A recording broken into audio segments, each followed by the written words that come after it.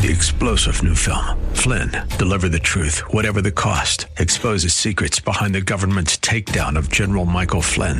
Flynn knew what the intel world had been up to. He ordered the first audit of the use of contractors. This set off alarm bells. He told the truth. He was the most dangerous person for Donald Trump to hire. They had to get rid of Flynn.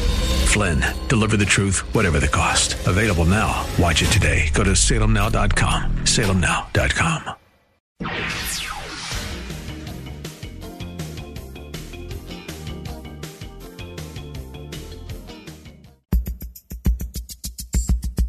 And now back to Lifeline with Craig Roberts.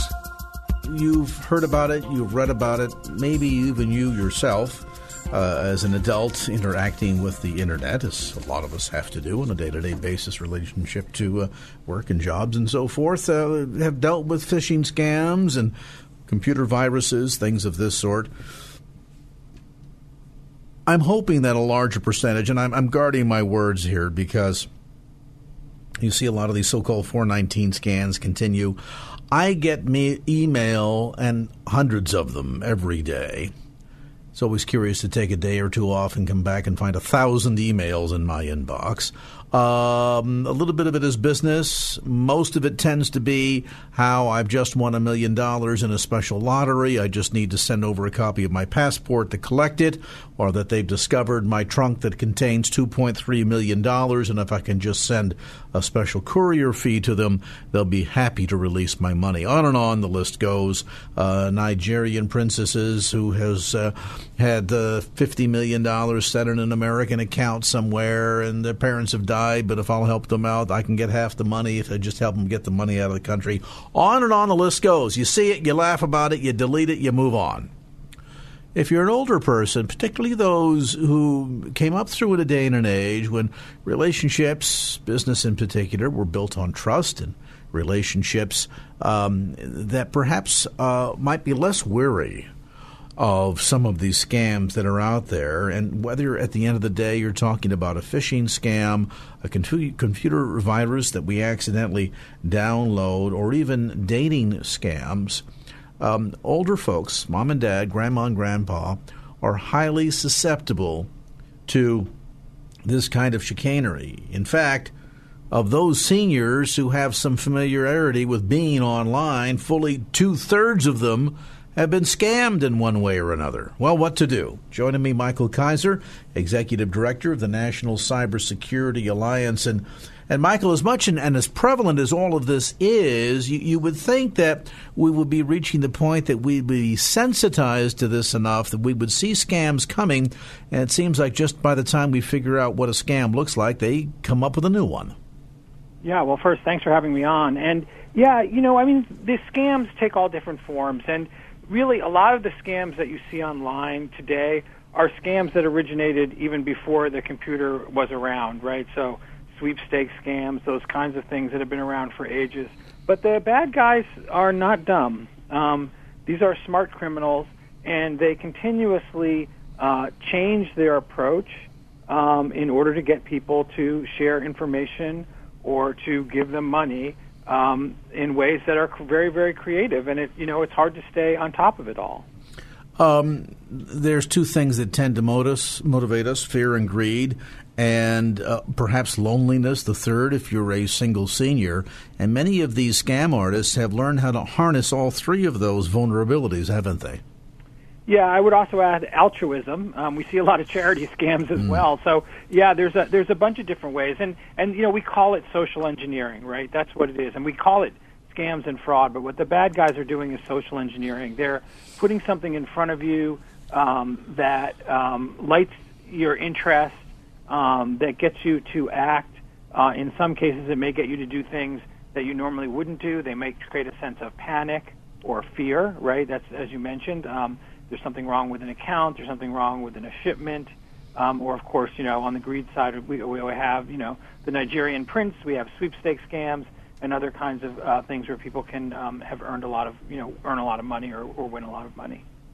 There's also a degree to which they play on maybe our insecurities, enough so that they will take, what's the old adage, a little bit of leaven leaveneth the whole loaf. They will take enough of the truth that they will catch our attention. Now, a lot of times when I see these email and I see that, I'm getting the alert from SunTrust Bank that my account has been breached or that there's a funny activity going on in my First Third bank account, well, I don't do business with either of those banks. Neither of those banks do business in California where I'm at, and so I immediately know it's bogus. But I might get a email from a bank that does business in California, maybe a bank that I do business with. It seems to be innocuous enough. They've seen some suspicious activity. They're alerting me, and if I'll just go online to confirm my details, and innocently a senior might click on this thinking that it's fully above board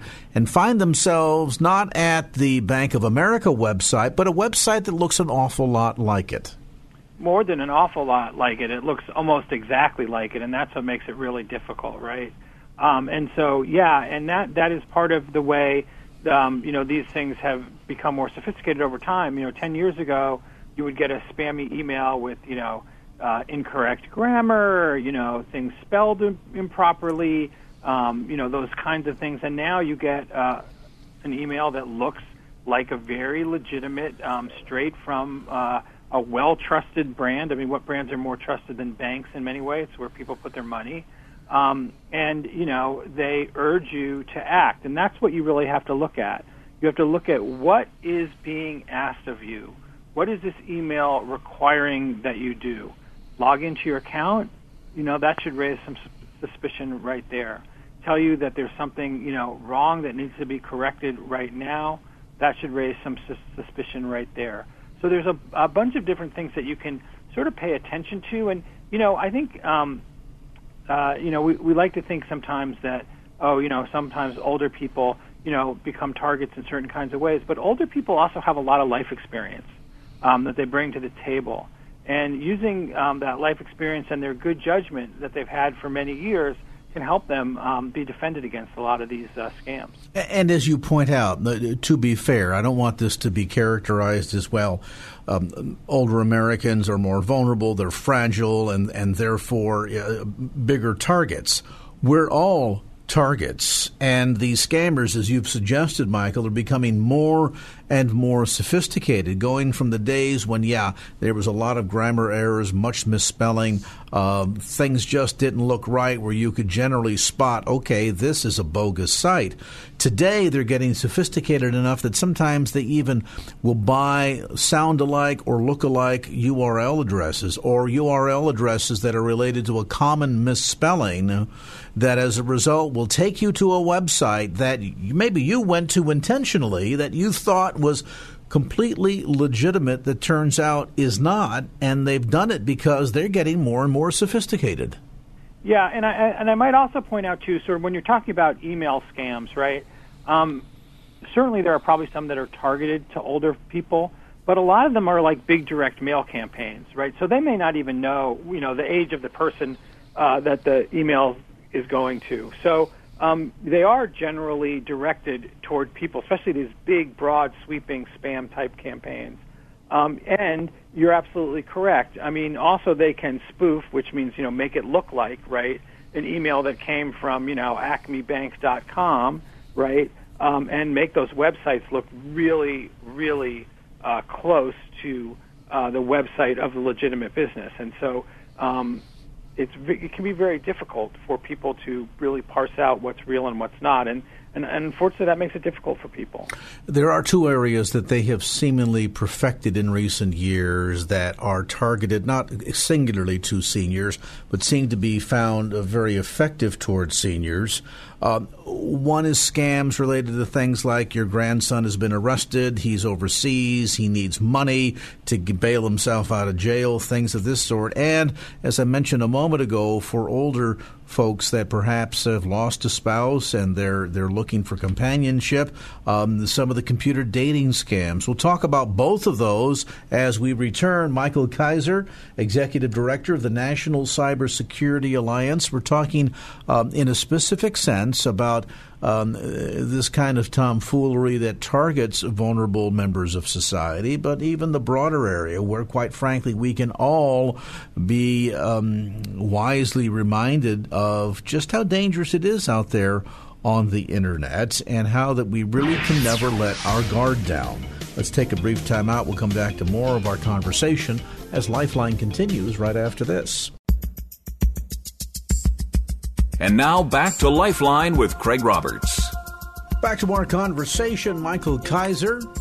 We're talking about scams, other online-related nefarious activities that any one of us, quite frankly, could become a victim of. But there is evidence to demonstrate that seniors in particular, two-thirds of which that have familiarity with being online, two-thirds of them have been scammed online. Part of it's the trust factor. Part of it is because, as Michael Kaiser suggests, these scammers and con artists are just getting a lot more sophisticated at all of this. More recently, of course, we've seen a huge rise in things like scams related to the IRS. You owe money. We're going to send the police to pick you up if you don't send us money immediately.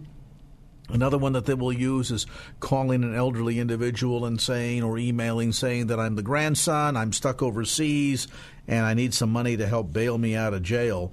Those things come with some great degree of frequency these days, don't they?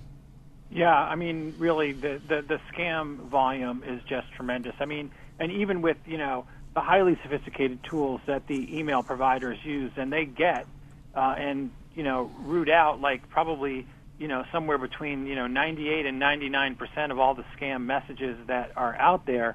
Still a big number. That 1% that gets through, or 2%, is just a large volume. I mean, we all see them, right? We get, many of us probably get a couple of them a day that look kind of suspicious, and probably have our antenna up about whether this is a real email or fake. You mentioned things like sweepstakes. Certainly there's a hesitancy there because, free money, and, why wouldn't Ed McMahon want to send me $100,000? But there are other ways in which we can become victims to this. And as you've suggested, Michael, this is not something in terms of vulnerability that is unique to retirees or senior citizens in America.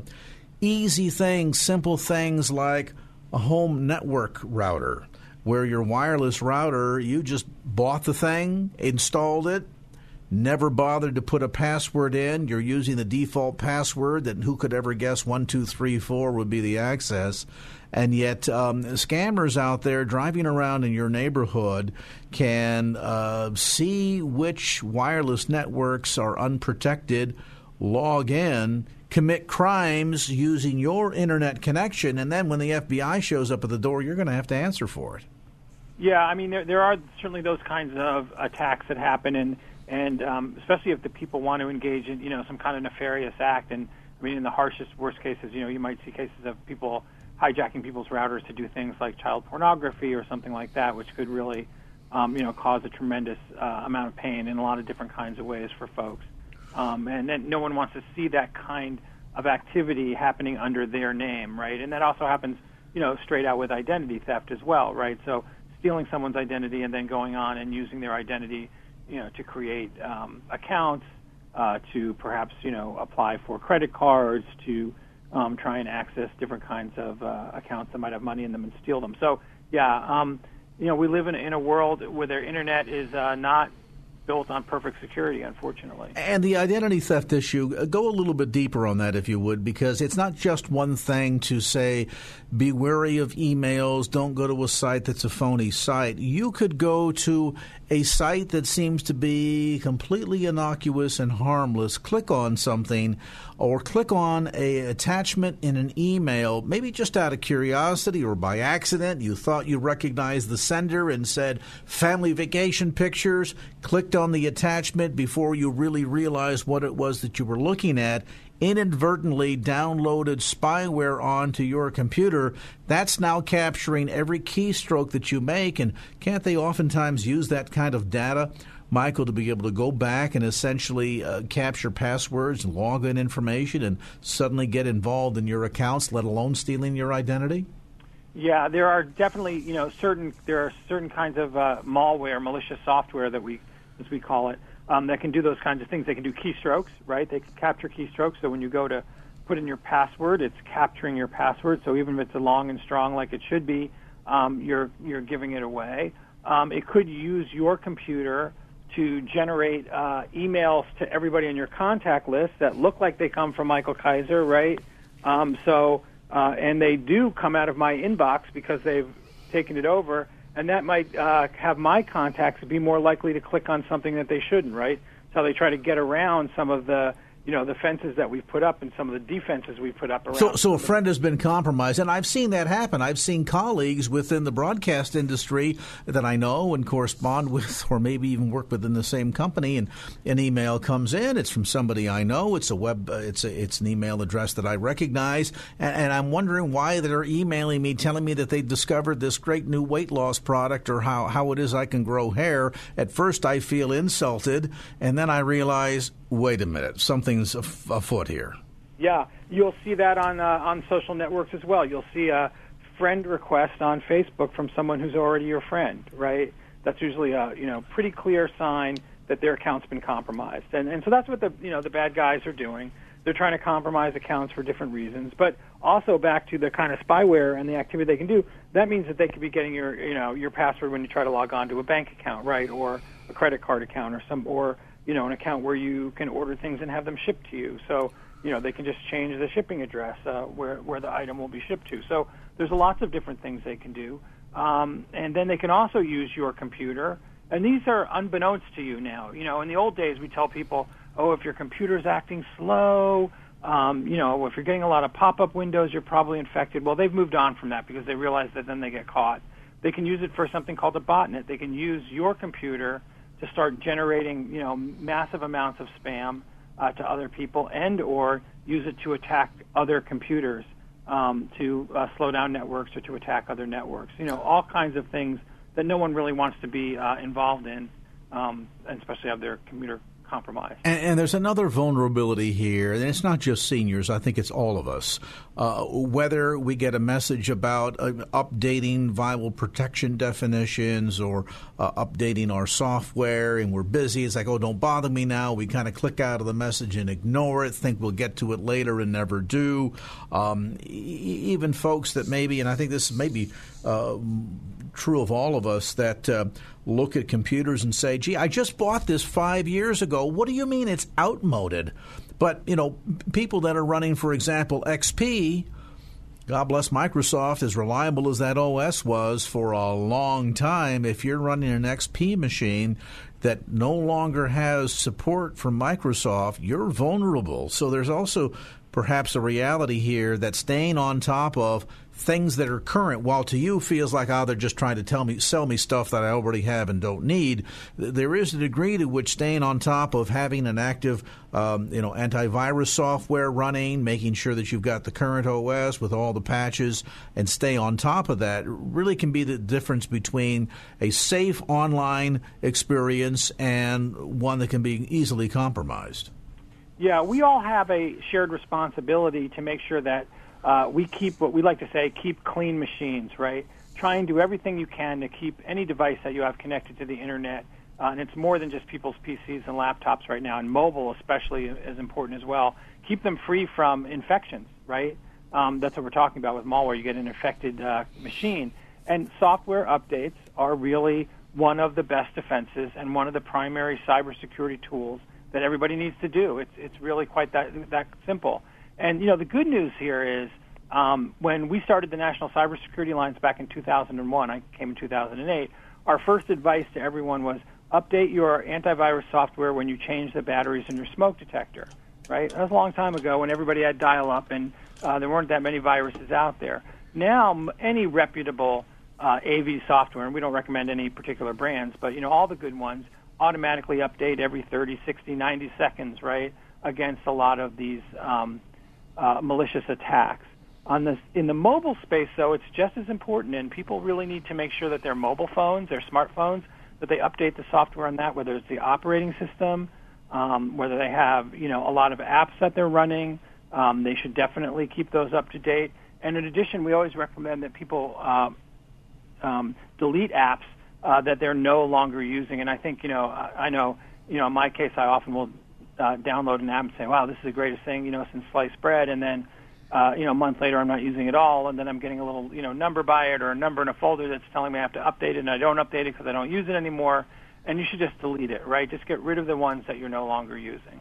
And the other piece of advice, people see the virus updates, the anti-malware updates, and they think, well, gee, why does Microsoft keep bothering me? Can't they get this thing fixed as quickly as they find the vulnerability and repair it? Some huckster out there manages to find another one and create yet another workaround. So, yeah, there was a time when I guess you could say every 6 months, make sure you update it. These days, sometimes it's 6 times inside of a day that it becomes necessary. Michael, for folks that want to go a little bit deeper, folks that maybe are looking for some resources to educate friends and family, maybe mom and dad, about the vulnerabilities and what they need to do, the steps they need to take to better protect themselves from becoming a victim of online cyber-related crime, what resources are available through National Cybersecurity Alliance? Yeah, we have 2 websites that are really, provide a lot of information. One of them is stopthinkconnect.org. That's our really global campaign for cybersecurity education awareness. There's tip sheets on a variety of topics there, on mobile, on talking to kids, on keeping your home secure, IoT, a lot of different topics and a lot of different great materials. And then StaySafeOnline.org has some of those materials and some additional things about the activities that we engage in, like National Cybersecurity Awareness Month. But I also say to people, there's a ton of great resources out there. The Federal Trade Commission, FTC.gov, has amazing resources for folks.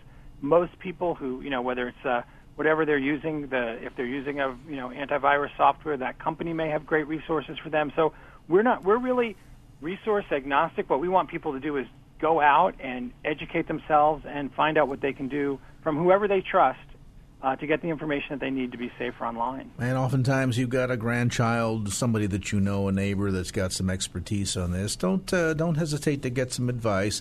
The most important thing is you need to be vigilant about this, and if you stay vigilant, you will stay safe online. StopThinkConnect.org.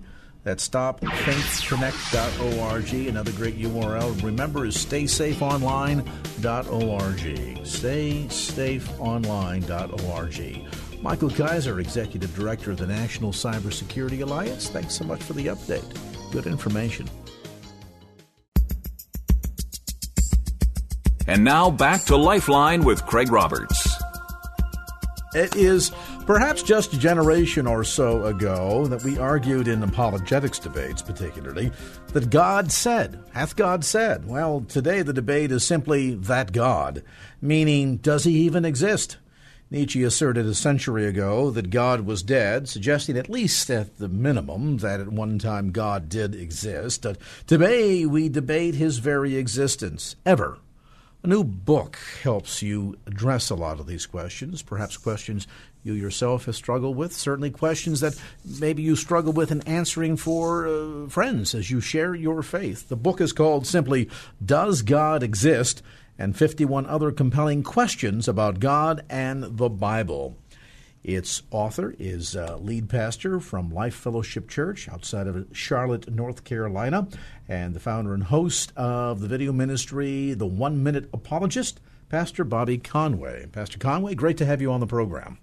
Hey, it's good to be with you, buddy. Well, I guess these days, particularly with what we see going on in the world around us, whether we talk about politics or the spate of violence in particular, and a lot of it taking place in God's name or in Allah's name, and a lot of people get confused between the two, a lot of Christians really struggle to try to come up with these answers that will help satisfy friends or co-workers as they share their faith. And in looking at your new book, I mean, it certainly isn't a 500-page tome. You could almost practically memorize the entire book, and toward that degree, I just wonder if that was your intent. Well, what I did want to do is help my readers to gain some confidence around curious questions that they may have or people whom they're engaging conversations with might have. And so what I did basically is I've got almost 1,000 videos on our 1 Minute Apologist YouTube ministry site where I interview world-leading philosophers and apologists, and then I do a lot of the questions myself. And I just sought to take, 50 or so of those type of questions that I do in video format and then put them in written format. So I wrote that book to give people a tool of some of the questions that people are asking today. And what I like about the book, Pastor, is it is literally a book that you could memorize. I mean, you could almost spend a few minutes with this every day and committed a lot of the answers to memory. There's some give and take in here, questions to consider, memory verses that tie into each of the questions, along with information concerning the links to the accompanied YouTube videos that you've produced that I think really can help equip Christians for, as Paul told us, to be ready to give an answer for the hope that lies within.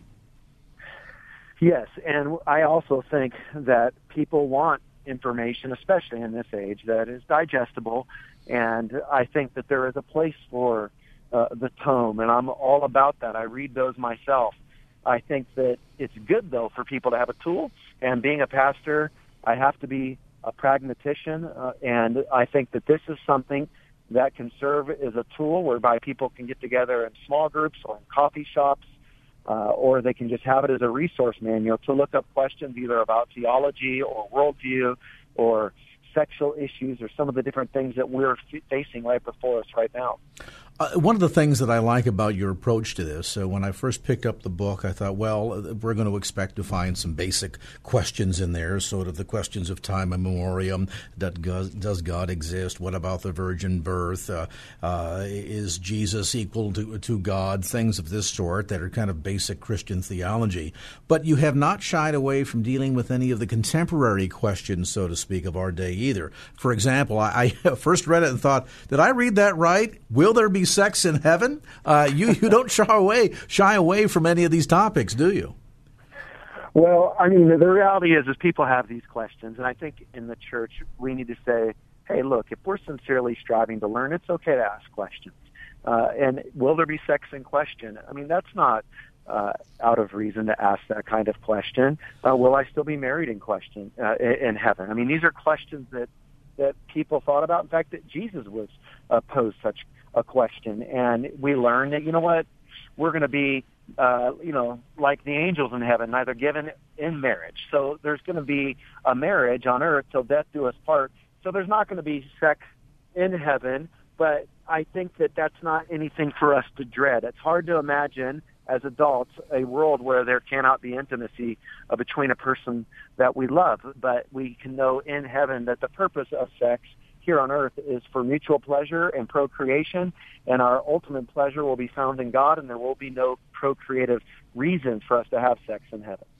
What's good, too, I think, about your approach to the book, Pastor, is that in addition to helping tackle questions that we could run into day by day as we share our faith with others, there are also some very timely topics that, quite frankly, a lot of Christians struggle with themselves. They don't quite understand the answers, and we live in a society that not only promotes this sense of certainly theological pluralism, but also from the standpoint of wanting to be, quote-unquote, tolerant, and yet we say, gee, how do I come about giving an articulate response to some of the more controversial topics? I mean, take, for example, the matter of marijuana use. Now, here in California, we're going to head to the ballot in November, not only decide who the next president will be, U.S. Senator from California, but also decide whether or not we should follow in the footsteps of Colorado and legalize recreational use of marijuana. This is one of the topics that you've chosen to deal with.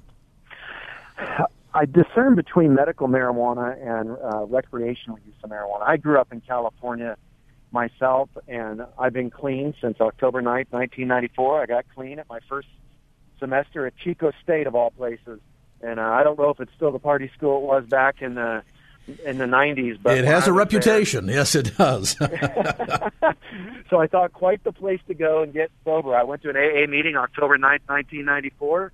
And I've been clean ever since. And so I've smoked a lot of dope myself in California, so I'm not throwing stones at those who do. But I will say that I know back then a good hit of some green bud could get a high going. And with the THC levels where they are today, I just don't see how we can maintain temple care. The Bible talks about, we're to honor our bodies, we're to take care of our temple. It kills brain cells. I think from a standpoint of medical use, I can see a real avenue for that. Suppose we were to wake up and read in the newspaper and we'd never heard about marijuana before, and we didn't have the negative connotations, and we saw scientists have found a leaf that can help those with cancer patients who are cancer patients to digest their food, to help them to gain weight, and to assuage them in the midst of their pain. I don't think we'd think anything of it because people use many medications that are far worse right now than marijuana. So I can say I could see it being okay there, but just recreationally, I think that it's hard to make that case. If you've just joined our conversation, visiting tonight with the lead pastor from Life Fellowship Church outside of Charlotte, North Carolina, the author of the new book called Does God Exist? This and 51 other compelling questions about God and the Bible. It is bite-sized, which is what I like about this. A lot of people get put off. Questions arise, they don't know how to answer them, and they're too intimidated to go out and buy a 500-page tome on the topic, and so as a result, they just sort of maintain their sense of ignorance. But it's hard to be effective when it comes to witnessing today and not be ready to give an answer for the hope that lies within, as Paul said. Not be prepared to engage in thoughtful, reasoned give and take, and to be able to take a stand. And most importantly, not only be educated and equipped ourselves, but then share that knowledge with others as we share our faith. And that's a long way toward what this book is focused on doing. Newly published by Harvest. We'll take a brief time out, come back to more of the conversation, deal with a few other hot topics of the day as our visit with Pastor Bobby Conway, author of Does God Exist?, continues here on Lifeline. And now back to Lifeline with Craig Roberts. Helping you answer the big questions of the day, perhaps for yourself, certainly for others as you share your faith, having a sense of solid discipleship where we are learned a bit. We are trained, so to speak, within the basics of apologetics is kind of, unfortunately, passing away, meaning that fewer and fewer churches underscore the importance of this, and yet I think really to be an effective witness in sharing our faith and to also have a good sense of grounding in our own relationship with Christ, it's important that we have some of these fundamental answers, a fundamental understanding of our faith. And the new book, Does God Exist? And 51 other compelling questions about God and the Bible goes a long way toward, in a very direct fashion, answer many of those questions. Its author is our guest today, Bobby Conway. He is also the lead pastor of Life Fellowship Church in Charlotte, North Carolina. He's also authored other books and is the founder and host, by the way, of the rapidly growing video ministry, The 1 Minute Apologist, which is, I guess, Bobby, if you just do a search in YouTube, all of the link will come up? Absolutely, yeah. Just type in 1 Minute Apologist. We have a channel in YouTube, or they can go to the 1minuteapologist.com, and they can learn more about the videos there.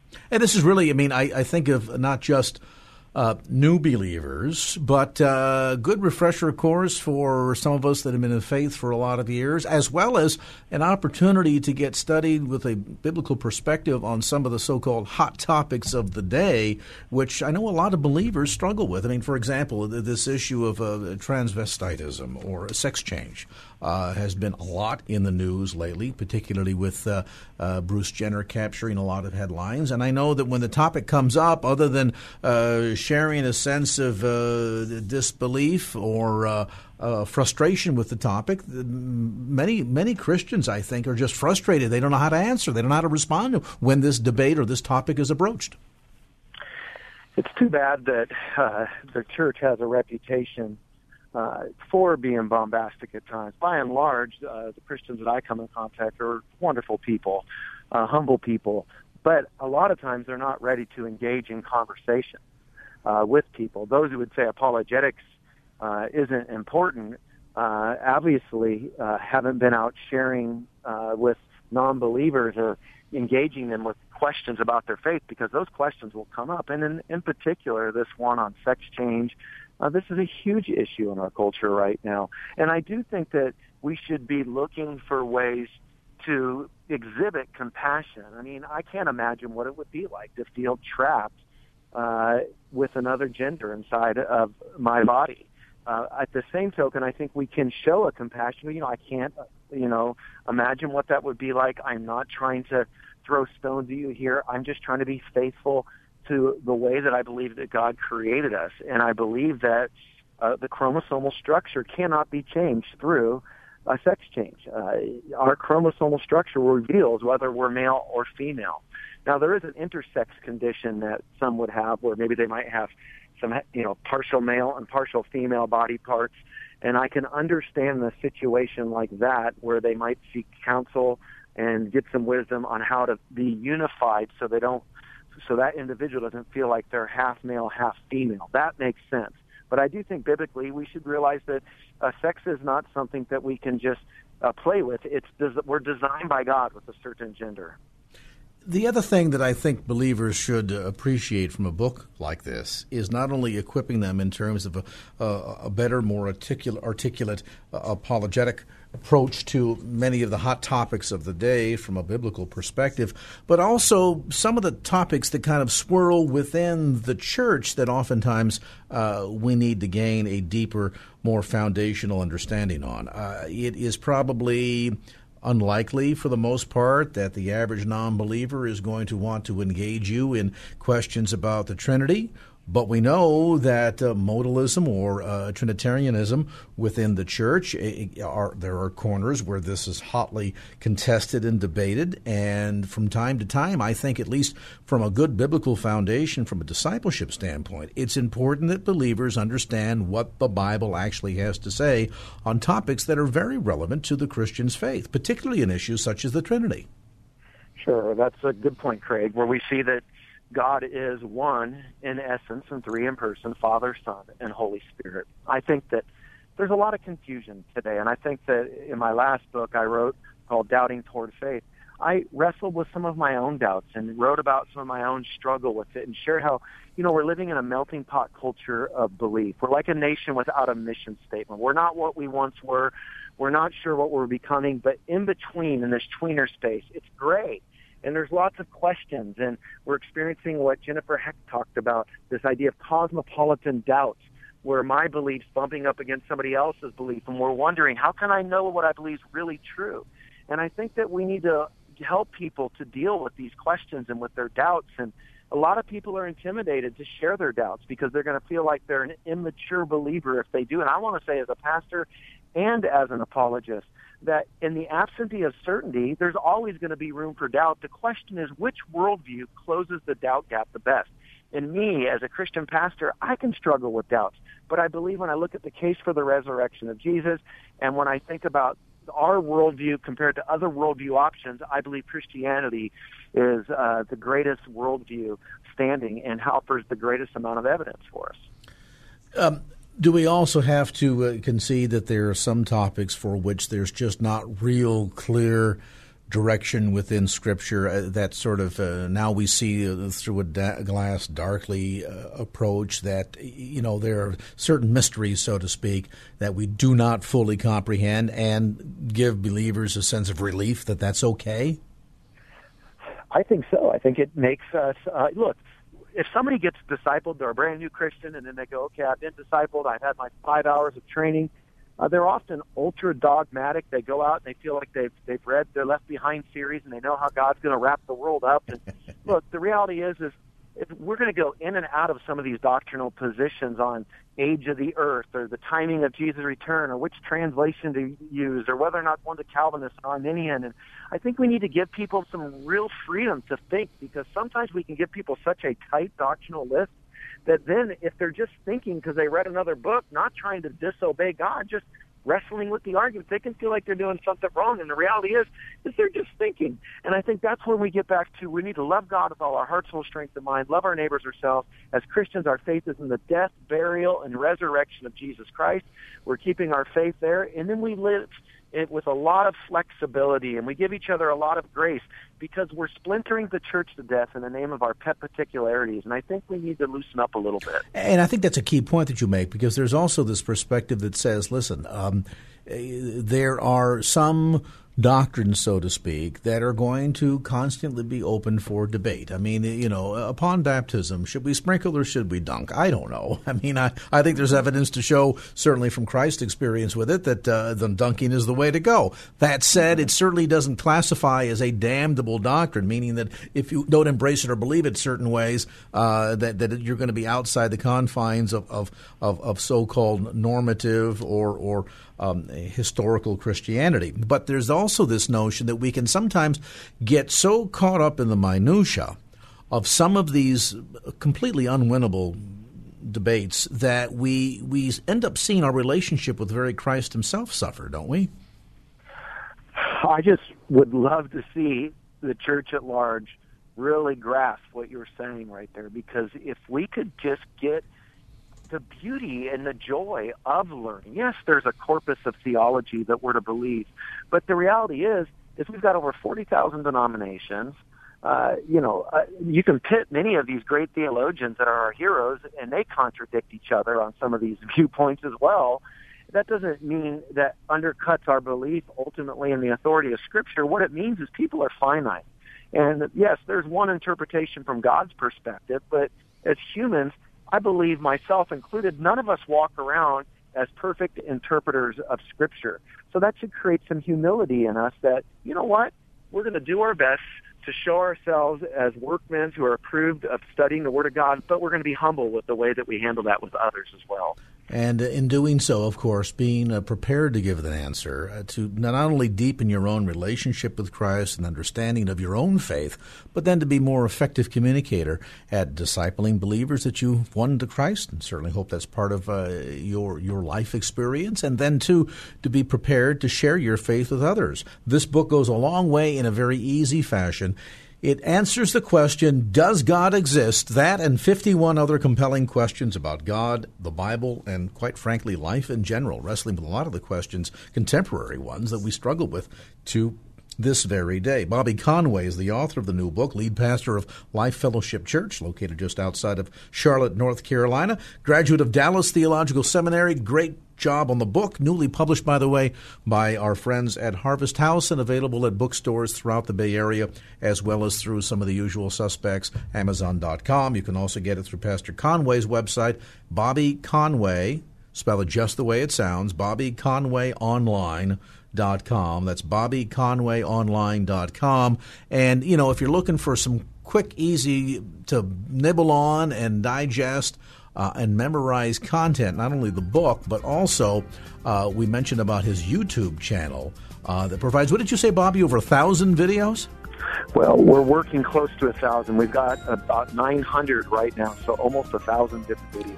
And these are all called the 1 Minute Apologist, that deals with just short, bite-sized chunks of information on a whole variety of topics that very much mimic what the book does. So you can check that out on YouTube by simply doing a Google search. Go to YouTube and look for the 1 Minute Apologist. Again, the book, Does God Exist?